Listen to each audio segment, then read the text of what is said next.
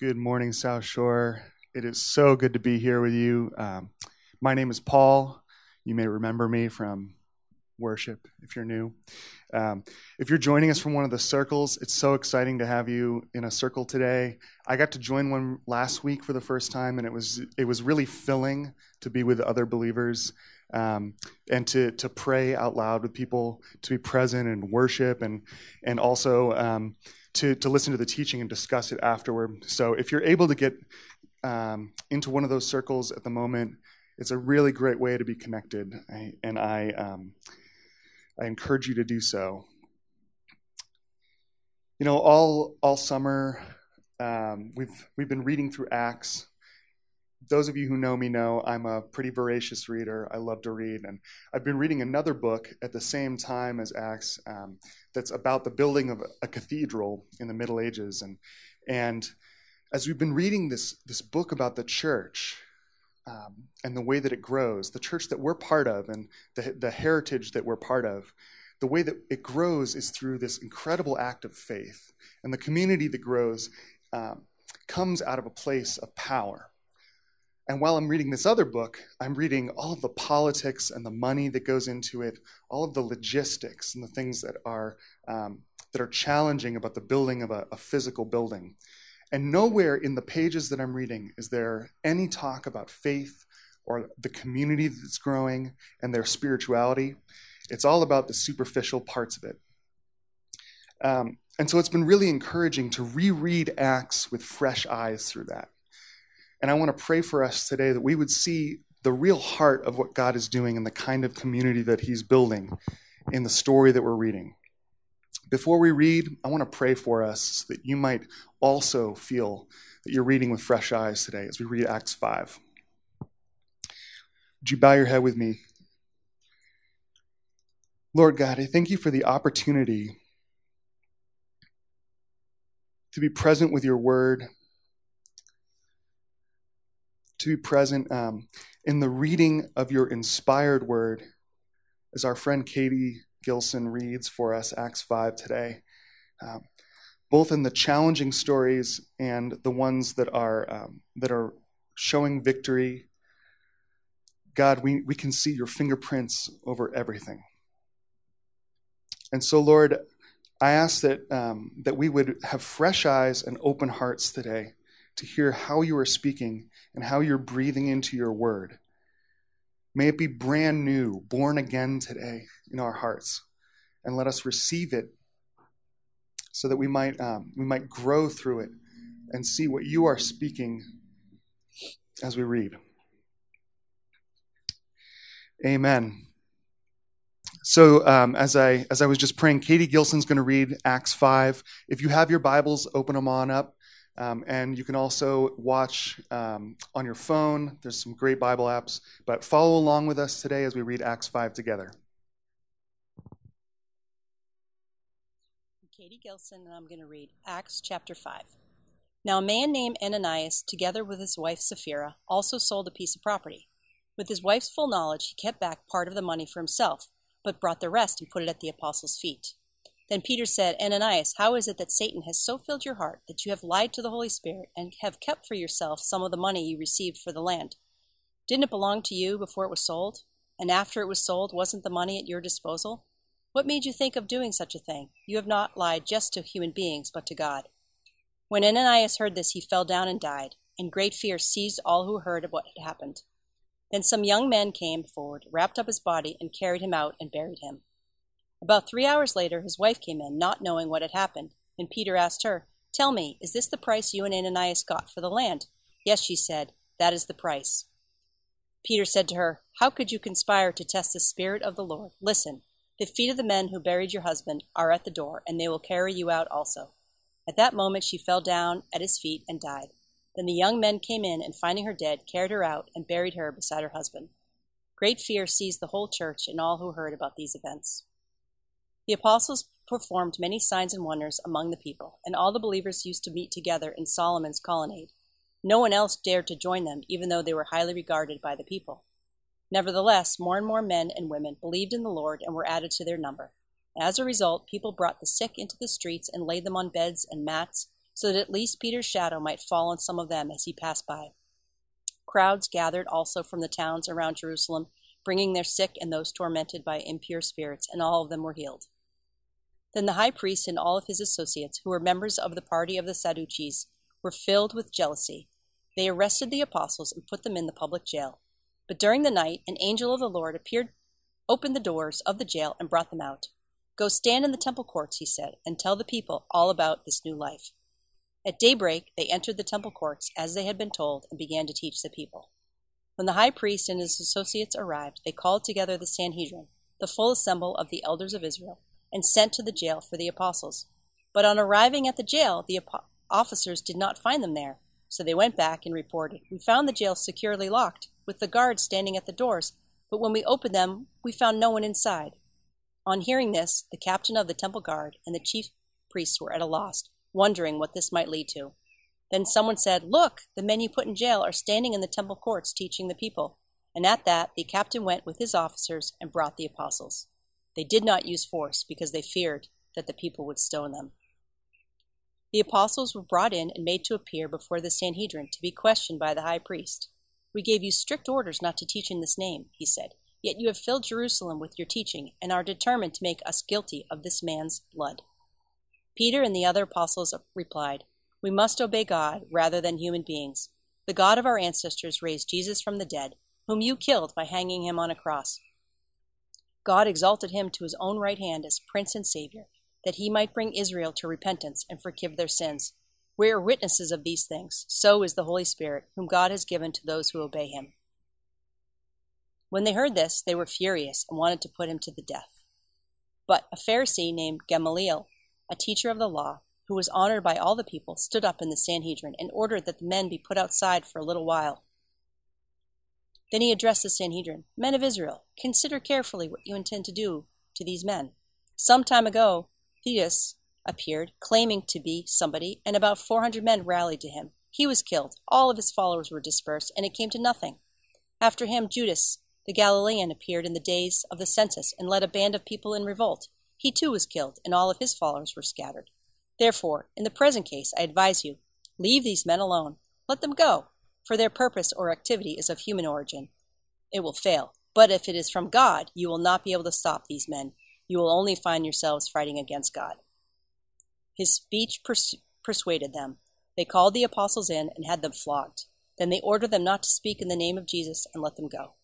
The apostles left the Sanhedrin, rejoicing because they had been counted worthy of suffering disgrace for the name. Day after day, in the temple courts and from house to house, they never stopped teaching and proclaiming the good news that Jesus is the Messiah.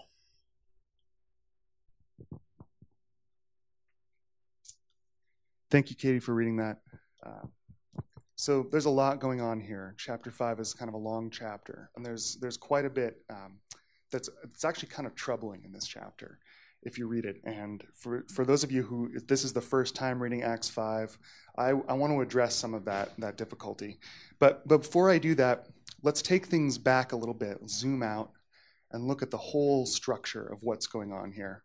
From Acts 4 through Acts 5, there's a kind of structure to the way that God is moving and what kind of community he's building. As we were reading Acts 4 last week, there were a couple really great verses that are describing what God is doing and the community that he's building.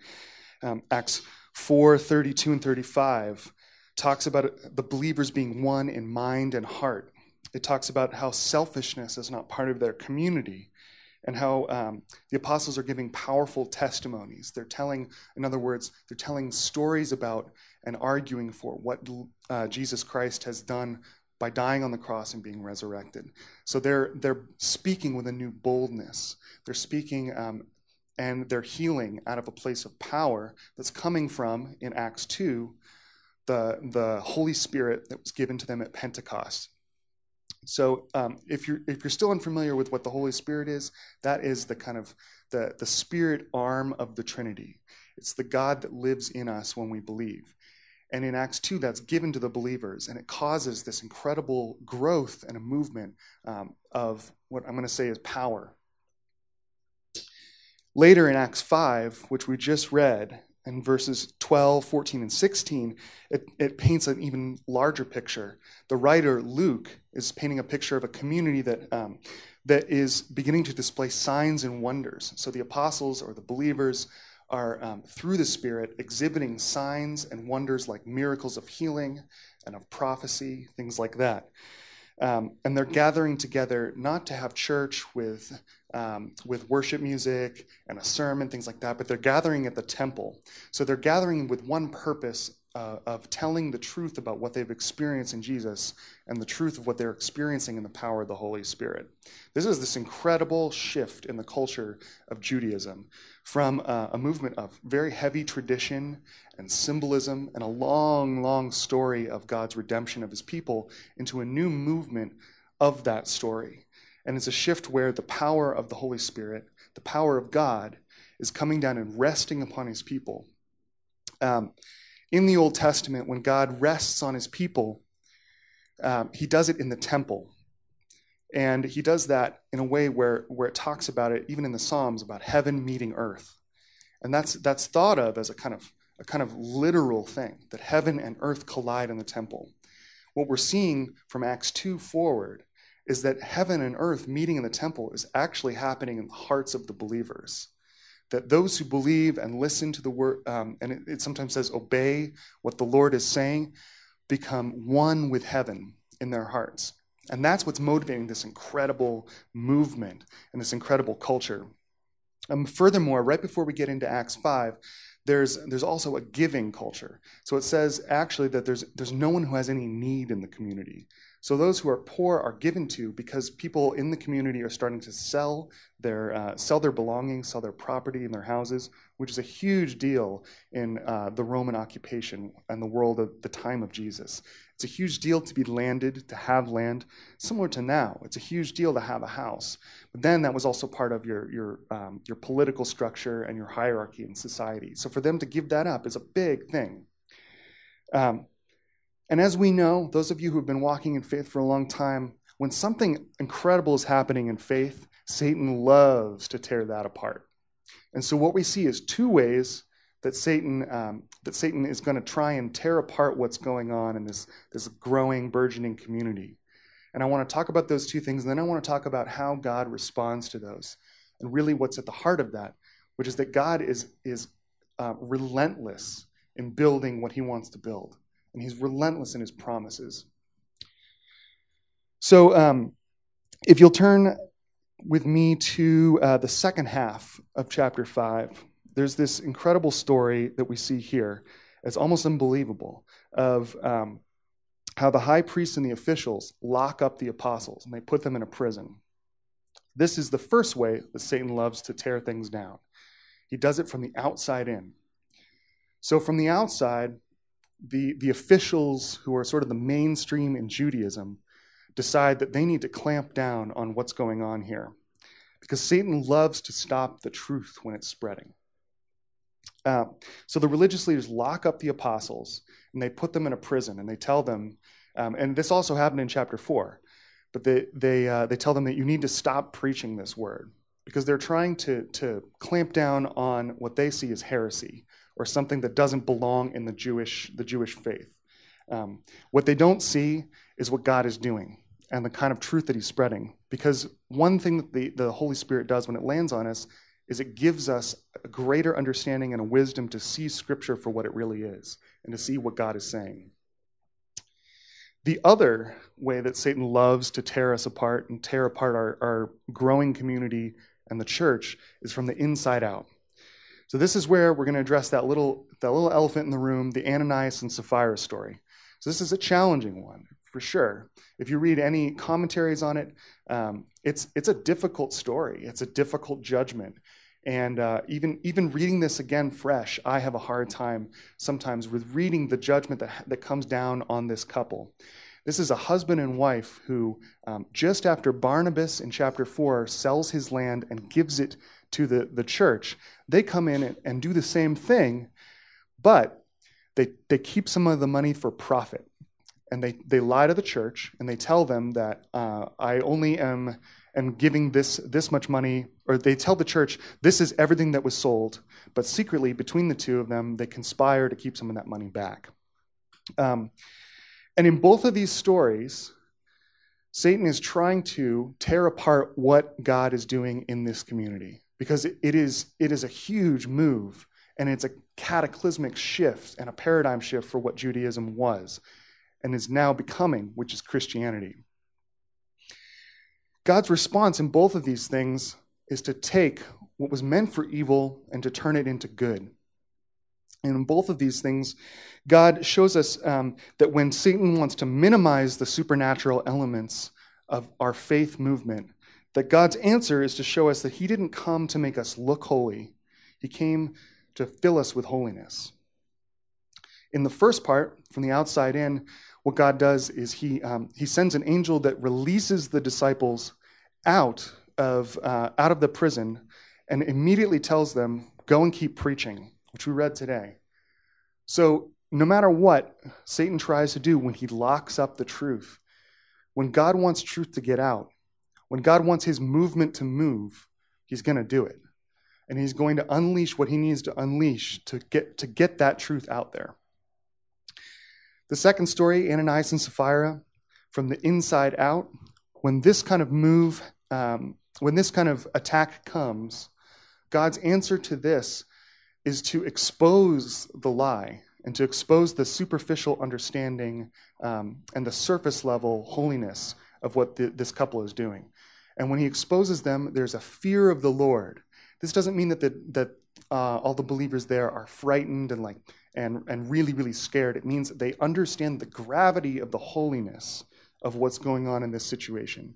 They understand the gravity of who God is and what he said he's going to do. In both of these things, God is showing how much he cares for and is relentlessly pursuing us and our relationship with him as heaven meets earth in us.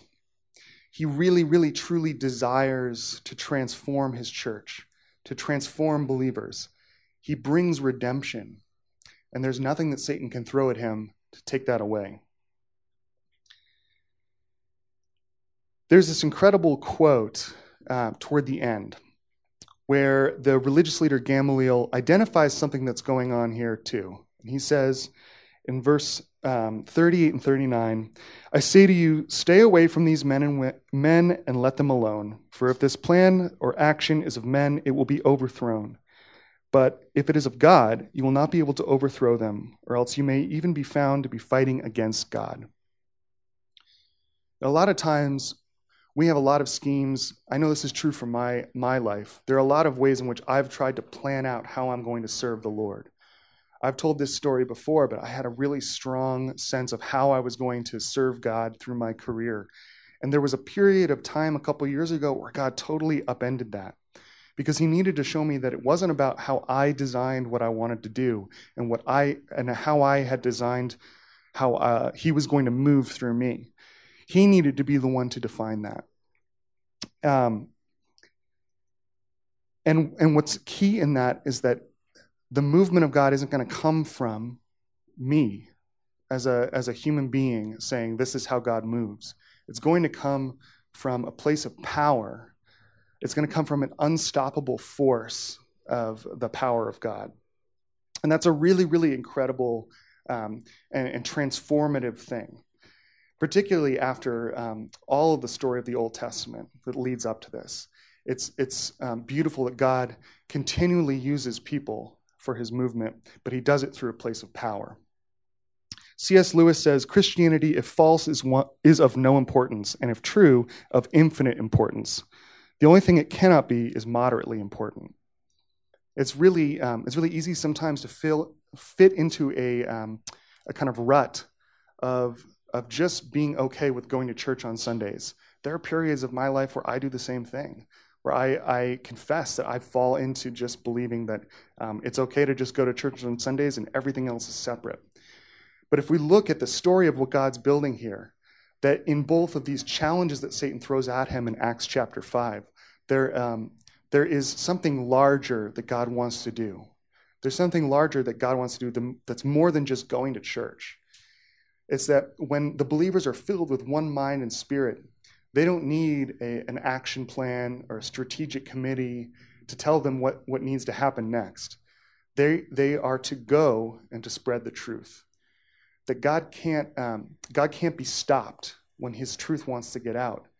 And that even if we fall into that rut sometimes, God is so faithful to bring us back into a place where we're filled with the Holy Spirit and knowing what our purpose is and how we're supposed to move forward.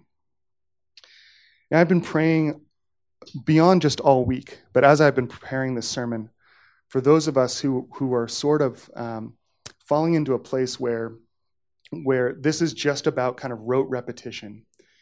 The more people I talk to, I've been able to start a prayer team with some of my coworkers, and the more people I talk to, the more I'm recognizing that one of the greatest effects that Satan has thrown at us in the midst of this pandemic and the quarantine is the kind of fatigue and the distance from God that a lot of people feel.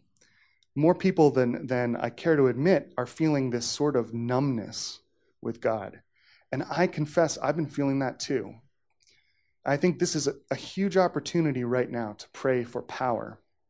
And I want to take that opportunity for us today. The other thing I think that's being presented here is the idea that God didn't come to just make us look holy, but to fill us with holiness.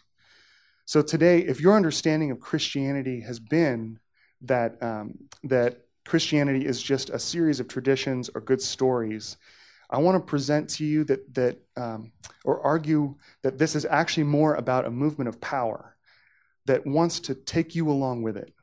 That God is here to meet you, to bring heaven to earth, to show up in signs and wonders and miracles, to show up in words of knowledge and prophecy, to fill you so that you may go and spread the same love he has to offer you.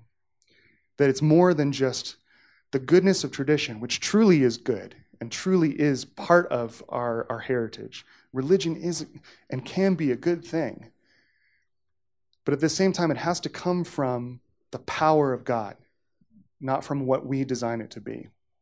So if you are someone today who has just that understanding that this is just about appearing holy and living a good life, I want to pray for you to experience that power of the Holy Spirit for the first time today.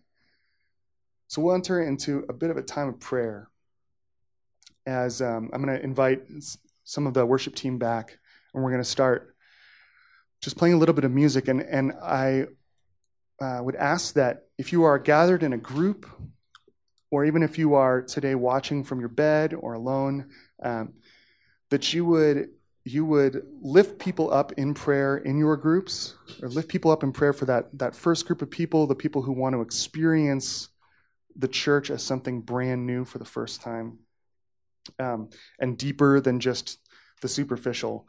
If you are from that group, we want to pray for you today.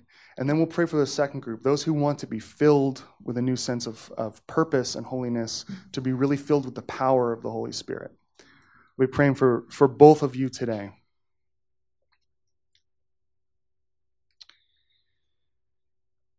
Would you join me in praying for these two groups?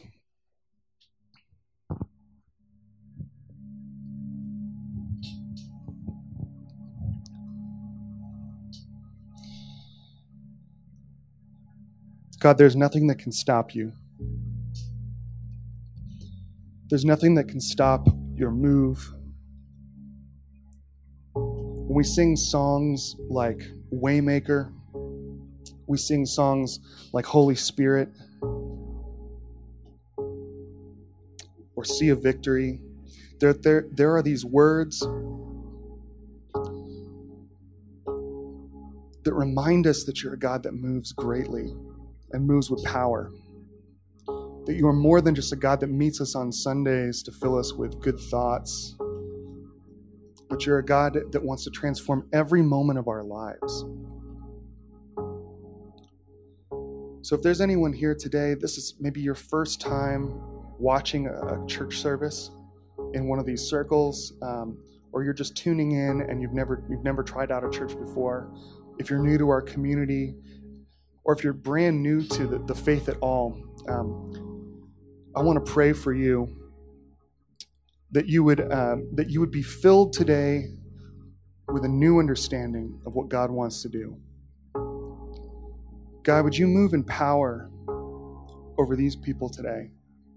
That as they acknowledge where they're standing with you, they acknowledge that they may need you today, that you would be present with them to listen to their concerns and to remind them that you've been with them all along and you're walking alongside them, and that your desire is to use them for love and to be loved. I ask in your name that they would be filled today, that the Holy Spirit would come and set a fire in their souls. Fill them with joy this morning. And for that second group, those of you who are feeling kind of dry right now, as we read Acts 5 today, in both of these cases, there is this oppression that comes when Satan wants to keep the truth from getting out. And so, as we sing See a Victory, we proclaim victory over that oppression and that dryness in you. God, we pray for a well of spiritual water to flow, to be lifted up, to rise up, and to bring a new filling, a new understanding of what the Holy Spirit can do and wants to do as he comes in power upon his believers. God, in Acts, you present us with a church that sees a community growing around purpose and unity, around healing and miracles. And Lord, we know that if you've done it, you can do it again. You can build that same community here. So Lord, would you come? Holy Spirit, come. Set a fire. Amen.